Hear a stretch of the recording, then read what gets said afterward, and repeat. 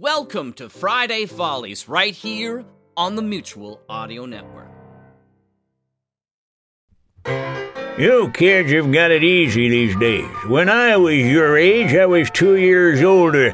You got all this Friday Follies on the Mutual Audio Network stuff for you, where we had to listen to crickets.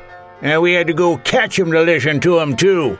Mom wasn't particularly wild about that. But now all you gotta do is turn on that computer thing and go to Mutual Audio Network on Friday and listen to Bells in the Bat Free number 83. Yeah, the one that starts out with a report from the Obama inauguration all the way up to the Bat Free being dissolved. No, I mean literally. Well, maybe. You'll find out. And that's followed by Rude Alchemy, Chatter and Lore, Poe Stories, and Jibber Jabber 1. They chatter like school children about Poe. They play freestyle writing and listen dreamily as Andrew regales everybody with a Poe song.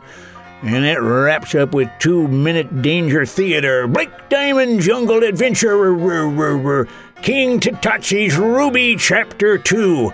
Yeah, go on and listen to it.